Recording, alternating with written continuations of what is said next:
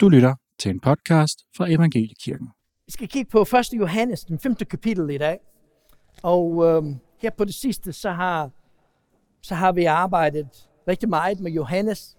Vi har om torsdags undervisning her i løbet af den sidste tid, så har vi været i åbenbaringsbogen fra kapitel 6 til kapitel 11, omkring de 7 sejl og de 7 basuner. Og vi har læst rigtig meget om Johannes. Og Johannes her er en fantastisk og virkelig interessant del af Guds plan for os, men også af Jesus tjeneste på jorden. Det var jo Johannes, der var den, som var, hvad kan man kalde det? Vi kan næsten kalde det som Jesus' bedste ven. Han var den, som var altid tæt på Jesus, og vi sang jo i den lovsang lige før, at vi vil gerne holde os tæt ind til Jesus. Fordi vi har oplevet, hvem Jesus er. Vi har oplevet, hvad Jesus har gjort for os. Og vores ønske er at være tættere ind til ham. At vi kunne ikke forestille os, at vi skulle trække os fra ham, fordi vi vil have mere af ham. Det er Johannes i en nødskal. Hvis der var nogen, en anden, der skulle have skrevet det lovsang, så kunne det være Johannes. Fordi det var Johannes i en nødskal. Han var den, som var altid tæt på Jesus. Han var den, som Jesus elskede. Og Johannes er meget fascinerende. Og når vi læser i 1. Johannes brev, så begynder han brevet med at minde os om, at det var ham, der var tæt på Jesus. Han begynder med at fortælle os, det var mig, der så ham, der var sammen med ham, jeg rørte ved ham. Jeg kan ikke komme og fortælle mig, at han var ikke Guds søn. Jeg skal ikke komme og fortælle mig, at han var ikke den, han sagde, han var, fordi jeg var sammen med ham. Jeg så, hvad han gjorde. Jeg lyttede til hans undervisning. Jeg var den, som var tættest på ham. Jeg kendte ham. Han var min bedste ven. Og det er den vidensbyrd, vi har af Johannes. At når han så er den, som er så tæt på Jesus, er det vidunderligt at følge Johannes i Nye Testamente. Fordi Johannes, han var den, som fik lov til at give os, jeg ved godt, man ikke kan sige det på den måde, men næsten noget af det største, vi har i Nye Testamente. Selvfølgelig har vi Paulus, der skrev, og vi har den fantastiske tjeneste, som Paulus havde. Men det er som om, at Johannes et eller andet sted, han var lidt i baggrunden.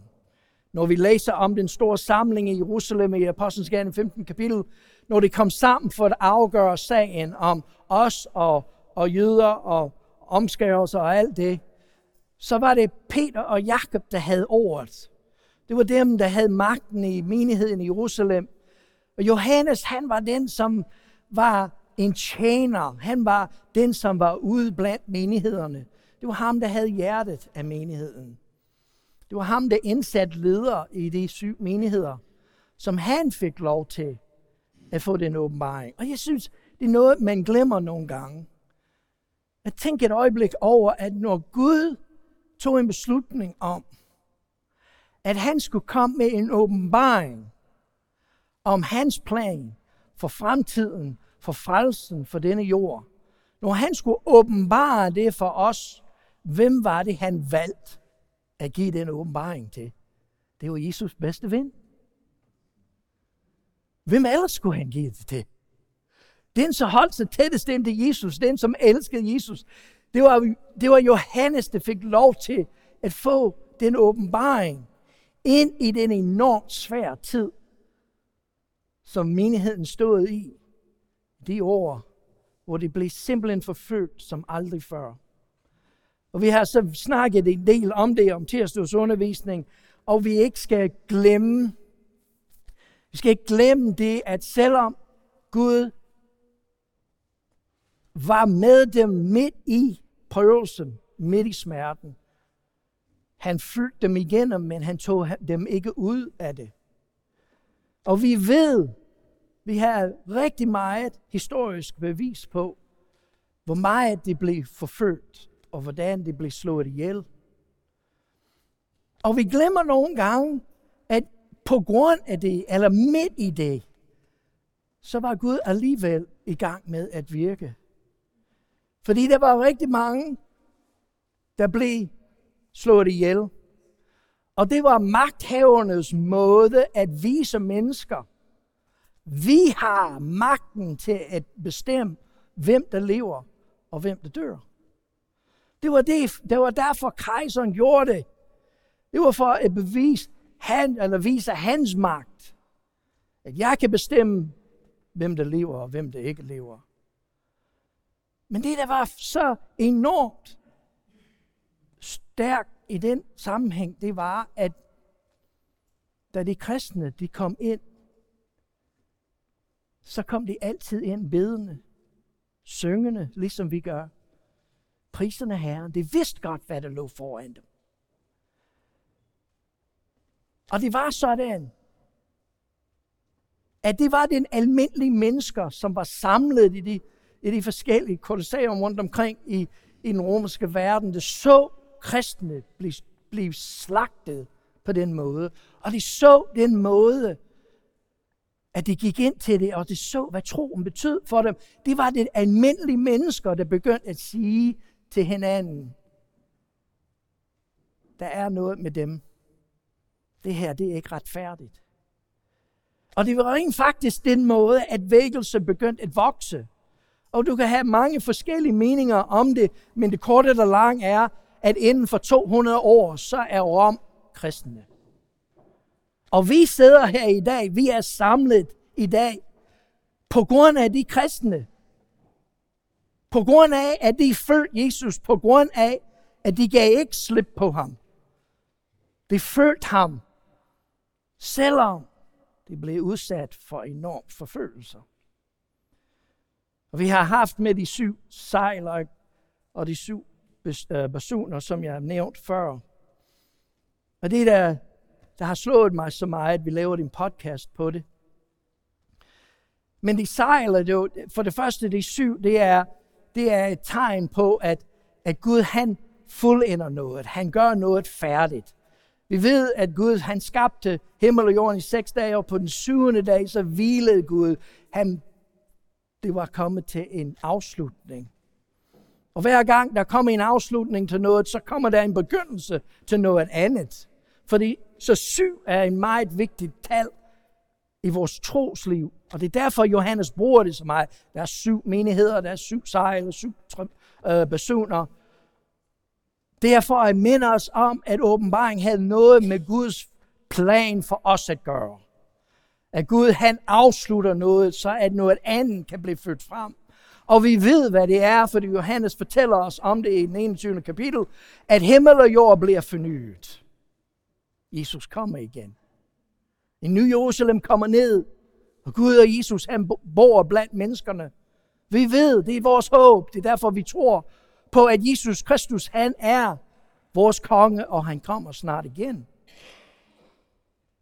Johannes han er den, som får lov til at have den åbenbaring, og den første sejl af de 7 sejl er Guds dom over livet, over mennesker. Fordi en sejl var det, som kongen gjorde.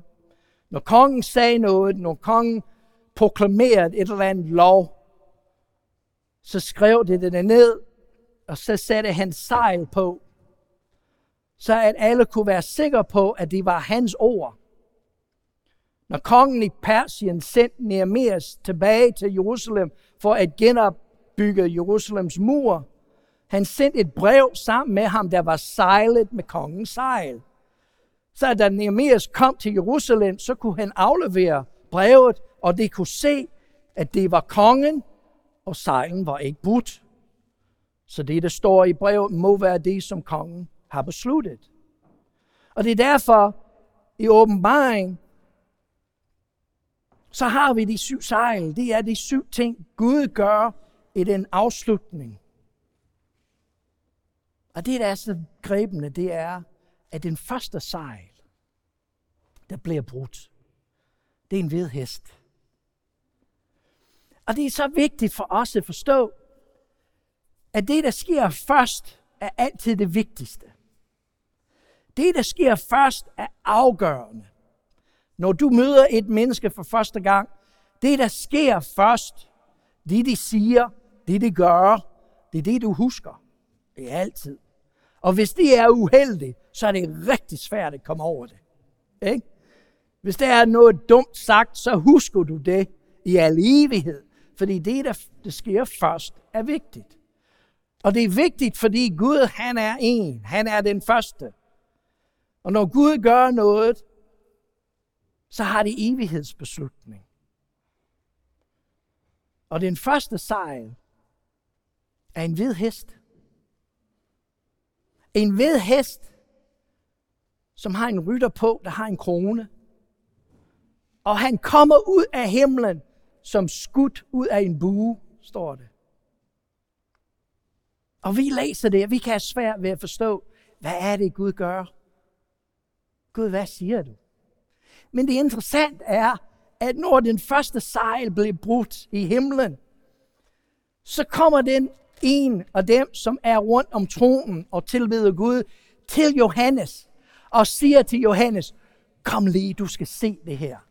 Og det bliver så fanget af det, fordi du ved godt, jeg har en vild fantasi, så det må du undskylde mig.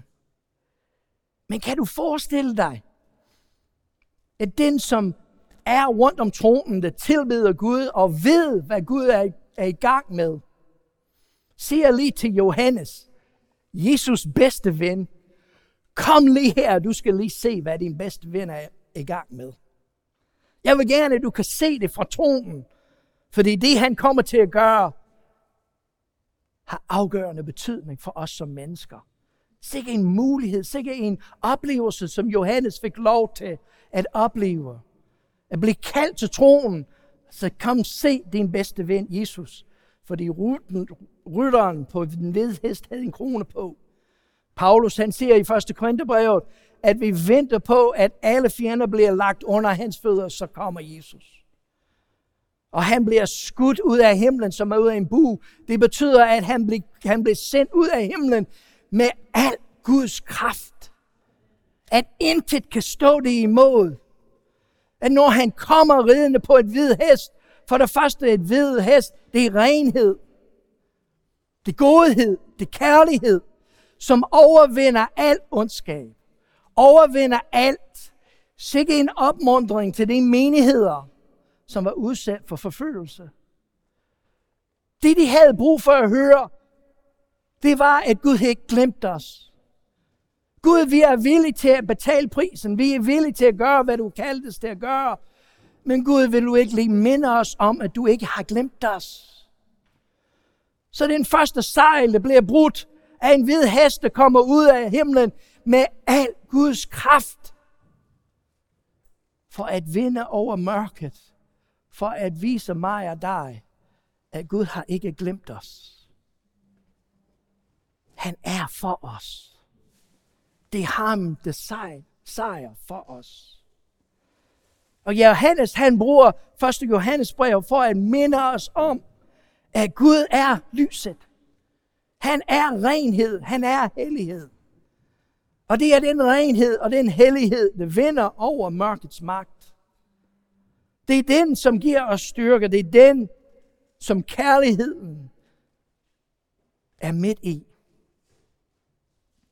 1. Johannes brev minder os om vigtigheden at vandre i lyset. At vandre i Guds kærlighed. At vi er kaldet til at elske Gud og elske hinanden.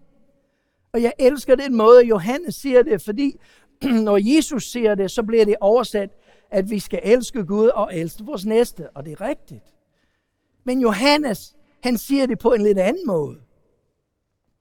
Han siger, hvad Jesus sagde, det var, at vi skal elske Gud og elske hinanden.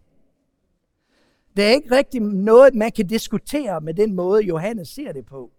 Fordi hvis der er noget, der bliver diskuteret teologisk set i de sidste 2000 år, det er, hvad betyder min næste?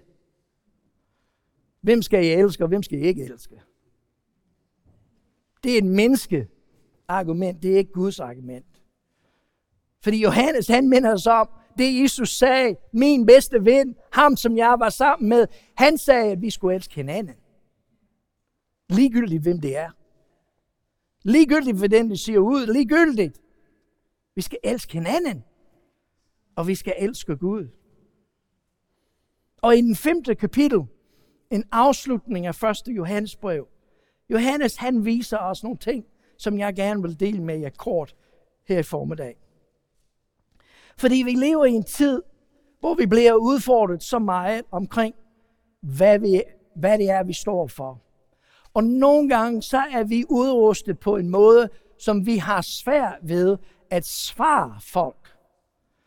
Fordi vi er blevet lært, og der er ikke noget forkert i det, men vi har været lært at fortælle, hvordan og hvad vi skal gøre. Men det der med spørgsmålet omkring hvorfor, har vi lidt svært ved. Ikke? Vi kan godt fortælle folk, at de lever på en forkert måde, eller at deres livsstil er ikke noget, vi kan gå ind for. Men når de begynder at spørge os, hvorfor tror du på det, du gør, så har vi lidt svært nogle gange at sætte ord på det. Og det er det, Johannes tager fat i.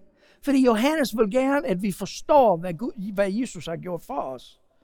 Han vil gerne, at vi kan forklare, hvorfor vi siger nej til noget, til fordel for noget andet. For det er det, vi gør. Når jeg møder en, som ikke har den tro, som jeg har, så må jeg så være i stand til at kunne forklare dem. Jamen, jeg tror ikke på det. Jeg har sagt nej til det, fordi jeg har sagt ja til noget andet.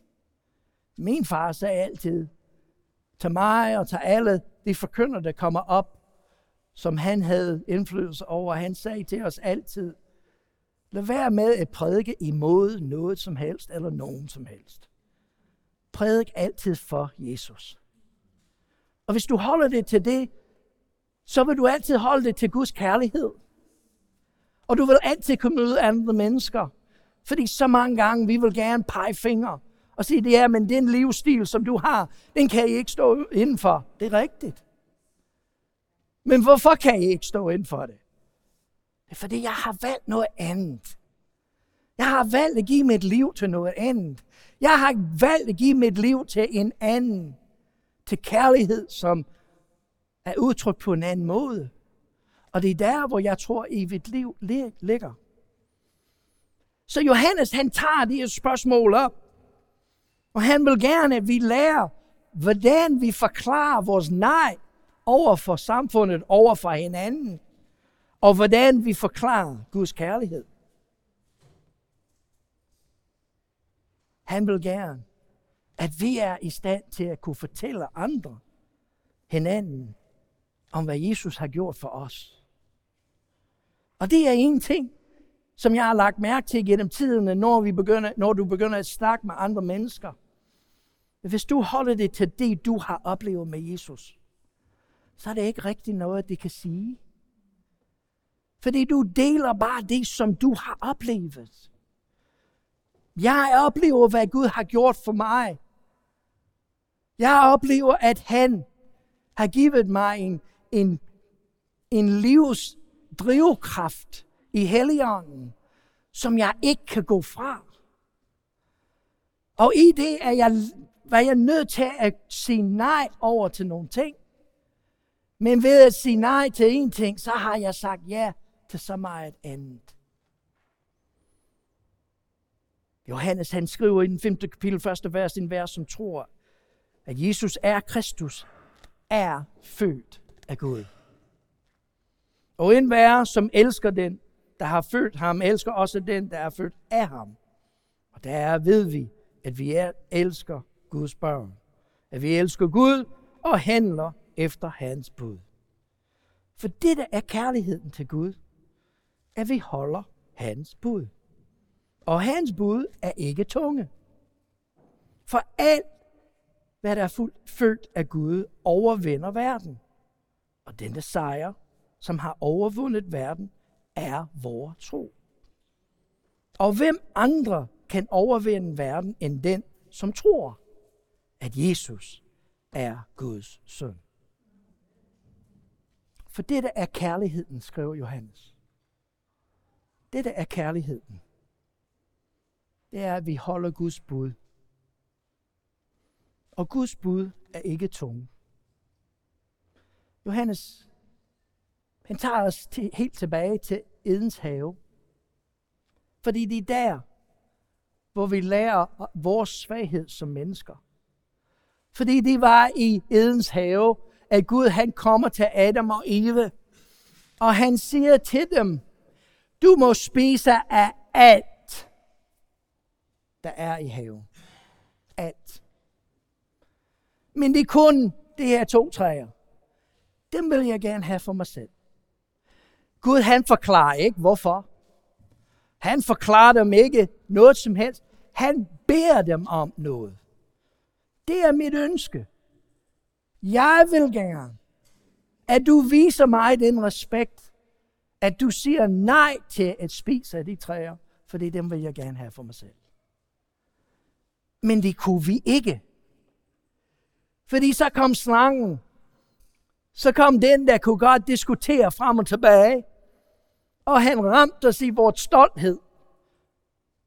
Hvor Gud har sagt. Fordi Gud ved, at hvis du spiser af det, så bliver du ligesom Gud. Og så kunne vi ikke holde hans bud. Vi kunne ikke holde det, han har bedt os om at gøre. Og Johannes, han kommer tilbage til det, og han siger, jamen det vigtigste i at lære at holde hans bud, det er at lære at sige nej.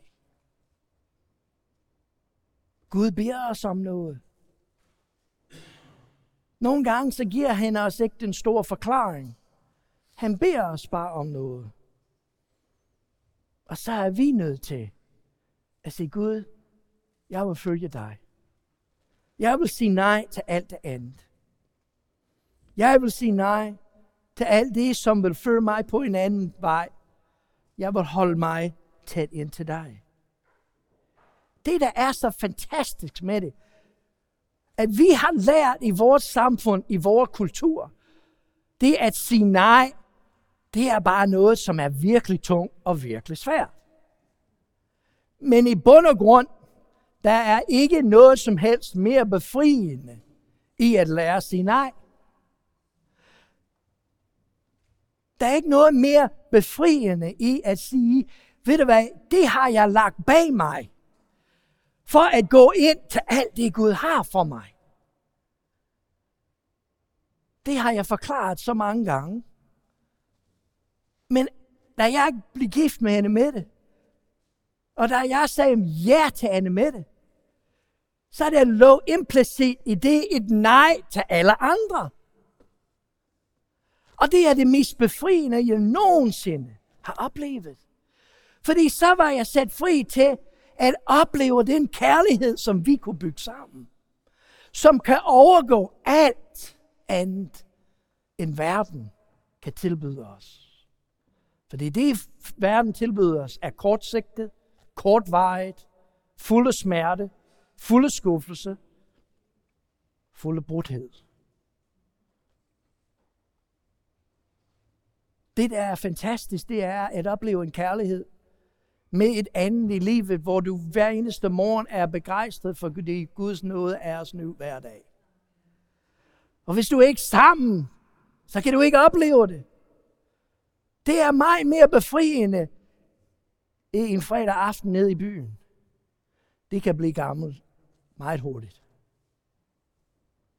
Men når vi er i det, og når vi forstår, at vi siger ja til Jesus og nej til alt verden tilbyder os, at vi er sat fri, og når vi er sat fri, så skaber de tro i os, og troen overvinder alt. Og vi ved fra Hebræerbrevets 11. kapitel, at troen er fast tillid til det, der håbes på. Har du tillid til det, du håber på? Har du tillid til det, du håber på? Kan du stole på det? Kan du regne med det? Jeg kan stole på det, jeg kan regne med det, fordi Jesus Kristus er mit håb. Han er den, jeg har tillid til. Hvis jeg har tillid til mine egen ønsker, så bliver jeg skuffet. Men troen vokser, Når jeg har tillid og regner med Jesus Kristus, som er min klippe, som følger altid med, så det er ham, jeg kan regne med. Det er ham, jeg har tillid til. Og i det vokser min tro. Fordi troen er også overbevisning om det, jeg ikke kan se. Jamen, hvordan kan jeg blive overbevist om noget, jeg ikke kan se? Vis mig det, så jeg bliver overbevist. Det ligger i ordet. Men i Jesus Kristus. I Jesus Kristus. Oplever vi, at vi vandrer med ham. Og vi får den erfaring sammen med ham, at han er trofast. Han er med os midt i kampen. Midt i det, vi oplever. Og det er det, der gør, at vi er stærke i troen, og vi kan overvinde. Eller sagt på en anden måde, at vi kan modstå alt det, som fjenden kom imod os med. At vi kan komme igennem alle forhindringer i livet. Al den modgang, som vi møder. Fordi vi har en fjende, der vil gøre alt for at stjæle vores sejr i Jesus Kristus. Johannes han fortsætter for vers 6 af, han er den, der er kommet igennem vand og blod. Jesus Kristus. Han kom ikke kun med vandet, men med vandet og blodet. Og det er ånden, som vidner, fordi ånden er sandheden. For der er 3, som vidner. Ånden og vandet og blodet. Og de 3 bliver til 1. Tager vi imod menneskernes vidnesbyrd, er Guds vidnesbyrd dog større. Fordi det er Guds vidnesbyrd. Og han har vidnet om sin søn. Og den, der tror på Guds søn, har vidnesbyrdet i sig. Men den, der ikke tror på Gud, har gjort ham til en løgner, ved ikke at tro på det vidnesbyrd, som Gud har aflagt om sin søn. Og dette er vidnesbyrd, at Gud har givet os det evigt liv, og det evigt liv er i hans søn. Den, der har sønnen, har livet, og den, der ikke har Guds søn, har ikke livet. For der er 3, der vidner. Det er ånden, og det er vandet, og det er blodet. Og det vil jeg gerne lige kigge på. Lige et øjeblik. Og måske fra en lidt anden vinkel, end man har hørt så mange gange. For det første, så siger Johannes, at der er 3, som vidner om Gud og hans plan. Og 3 er et fællesskab. Gud er et. Han er den første. Han er en. Hør, o Israel. Herren din Gud, han er en. Han er den første. Ud fra ham kommer alt liv. Den første Gud skabte, det var Jesus Kristus. Og det læser vi i selve sproget på det hebraisk. At det første, der skete med skabelsen, det var, at Gud delte sig selv i 2. Det er derfor Johannes igen, det er Johannes, der skriver, han er Guds enbårne søn, fordi det var Gud, der delte sig i 2. Faderen og sønnen. Men 2 er et forhold. Gud har kaldet os til at være i forhold med hinanden. Mænd og kvinder. Det er det, vi oplever med hinanden. Ligegyldigt hvem det er. 2 er et forhold. Men 3 er et fællesskab. Og det er her, hvor vi skal stoppe op og være opmærksom på, hvad det er, Gud beder os om. Fordi lige så snart man går fra 2 til 3, så udvider du området omkring dig. Og når du har et fællesskab, så er der flere meninger, flere holdninger, der er flere måder at gøre tingene på. Og det første, du skal være opmærksom på, det er, vær forsigtigt med det fællesskab, du har i livet. Vær forsigtigt med dem, du danner fællesskab med. Vær forsigtigt med det, som er 3 eller flere i dit liv. Fordi det er 3, der vidner om, hvem du er. Og det er her, det gør op med vores tro. Fordi vi har så mange mennesker, der siger, ja, jeg tror på, at der er en Gud. Jo, jeg tror på Jesus Kristus. Jeg har et forhold med ham, men mit fællesskab, det er med verden. Og Johannes, han minder os om, at de fællesskaber, som vi danner i livet, det er det, der vidner om, hvem vi er. Vi kan sige så meget, men vores liv og det, vi gør i livet, det viser, hvem vi virkelig er. Vores identitet. Så i at minde os om, at der er 3, der vidner, minder os også om, at vi skal være forsigtige med de fællesskaber, som vi danner i livet. For det fællesskabet, det er det, der bestemmer, hvem du er. Forklarer, hvem du er, hvem du er. Og det vidner om dig. Det er det, som du søger hen til. Det er det, som du vil falde tilbage på. Det er det, som du vil tage. Det er din tilflugt. Det kommer af fællesskabet. Johannes, han opmuntrer os til at sige nej til verdens fællesskab. Og sige ja til Guds fællesskab. At lade ånden i mig være fællesskabet mellem mig og Jesus og Gud, som binder os omkring tronen, så at det afspejles i mit liv. Det er det, Johannes opmuntrer os til. Men for at kunne opleve det, så er vi nødt til at lære at sige nej til verdens fællesskab. Den første, der vidner, det er ånden, og det vil jeg gerne tage i den rækkefølge af ånd og vand og lig og blodet. Fordi ånden er Guds åndedrag. Guds ånd er livet selv. Guds ånd var det, Gud blæste i os, og vi blev levende væsener. Guds ånd er den hellige ånd, som han udgød over os. Det gav os et helt nyt liv. Guds ånd er den, som vidner om, hvem Gud er. Det er ånden, der binder os sammen. Det er ånden, der er Guds salvelse. Og det var ånden, der viste os, hvem Jesus er. Fordi de 3 vidner, det var ånden, men det var vand, og det var blod.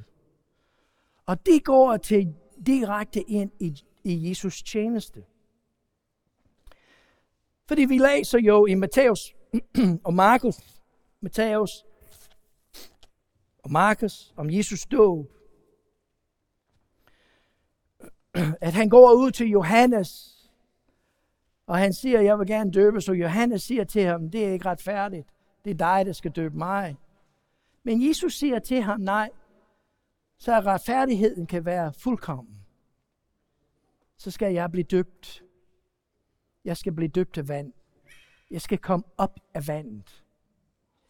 Jeg ser i den gamle dage, i den gamle testamente, når en præst eller en konge var salvet, så var det olie, som de skulle hælde ned over hovedet på dem.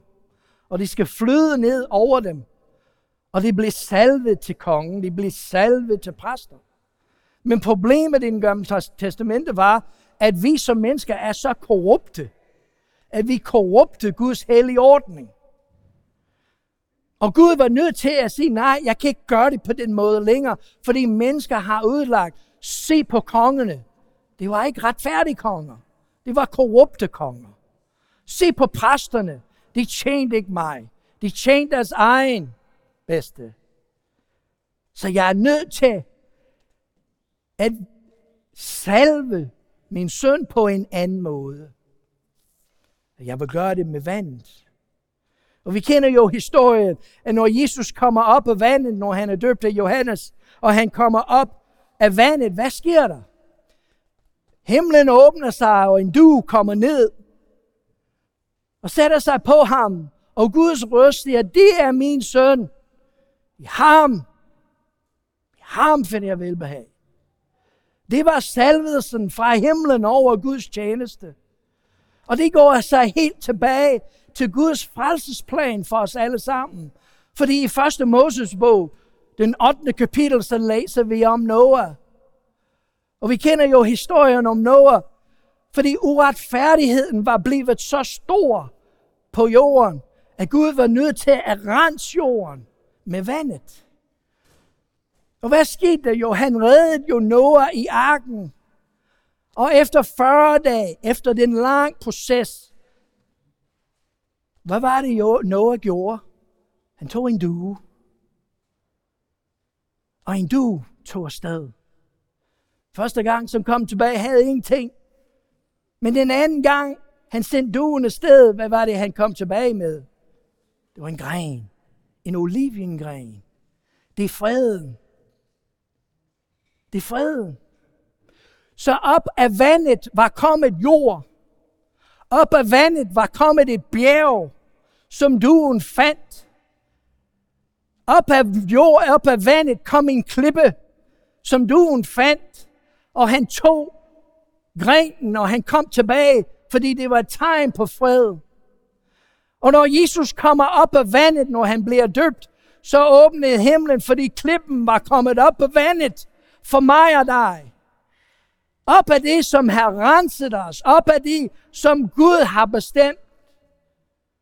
At det uretfærdighed, som er i verden, kan ikke fortsætte.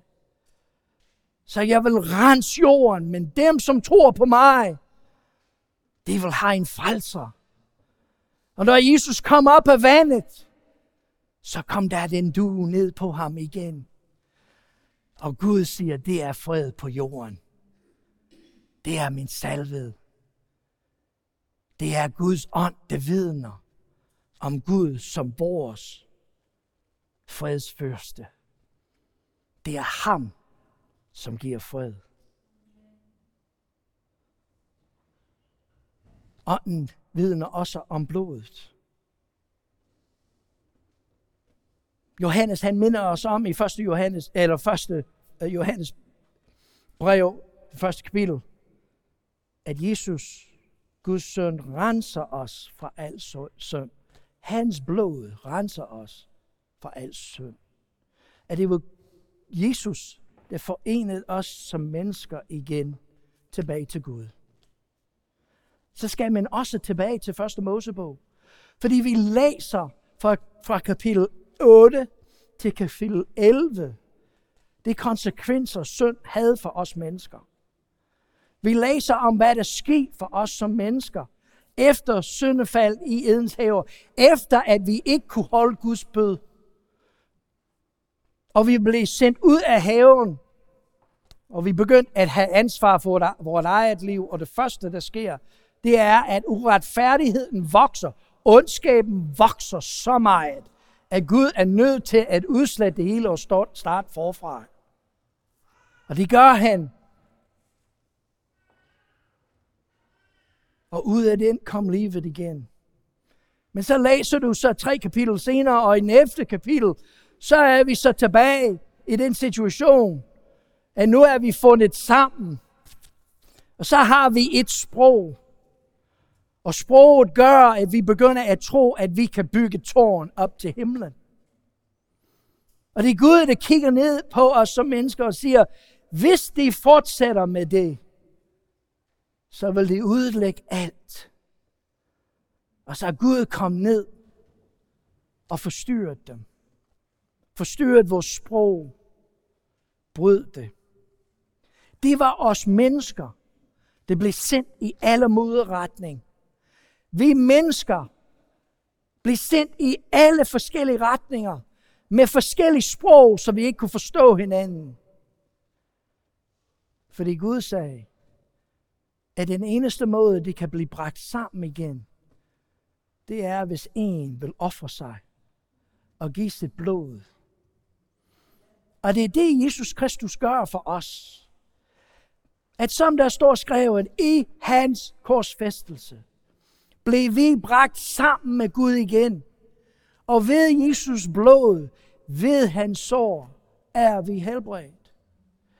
Ved blodet har vi fået et evigt liv igen. Og hvis vi tror på ham, er vi forenet igen under Gud. Blodet vidner om, hvem han er.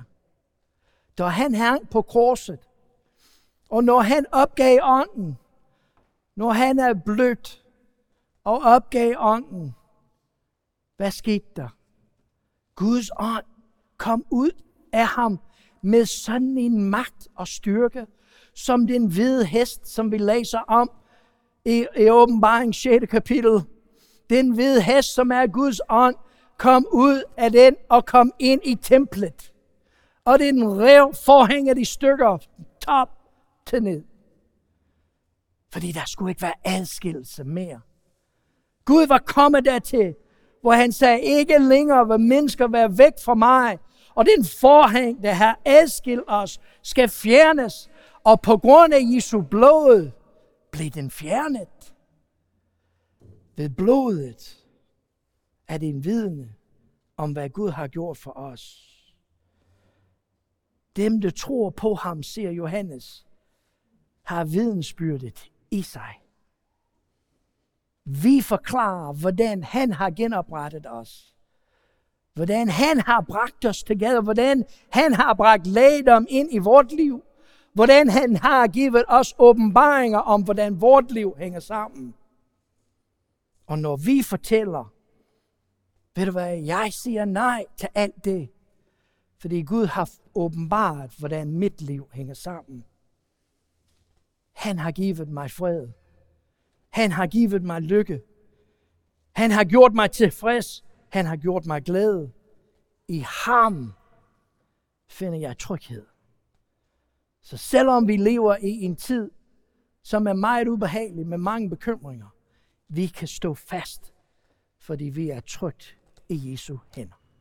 Far i himlen, jeg takker dig. Takker dig for dit ord, Jesus. Far i himlen, jeg takker dig for din kærlighed.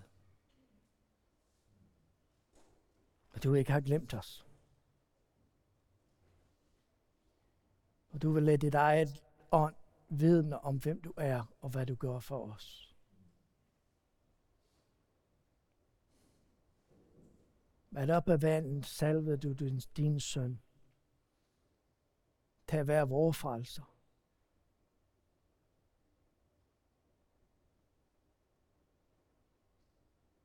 Ved ham har vi et offer, som du kunne acceptere. Fordi hans blod kunne aldrig slås ihjel. Hvor far, da din søn kom ind foran din trone igen, så sagde du ja. I dig finder jeg velbehag. Sid på min højre hånd, min søn. Du har bragt mennesker tilbage til mig. Og jeg vil ikke have himlen uden dem. Gud, vi takker dig for den vidensbyrd, som ånden og vandet og blodet har.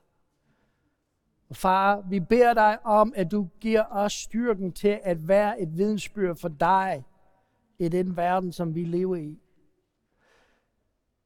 Lær os at forklare, hvorfor at vi tror på dig. At vores vidnesbyrd om, at du har salvet os. Ud af vandet er jeg kommet op til et helt nyt liv. Ved dit blod har jeg fået lægedom og åbenbaring om, hvorfor mit liv hænger sammen, som det gør. At du har givet mig muligheden for at få svar. Du har givet mig muligheden for at se mit liv i en helt ny perspektiv. Og du har givet mig et evigt liv.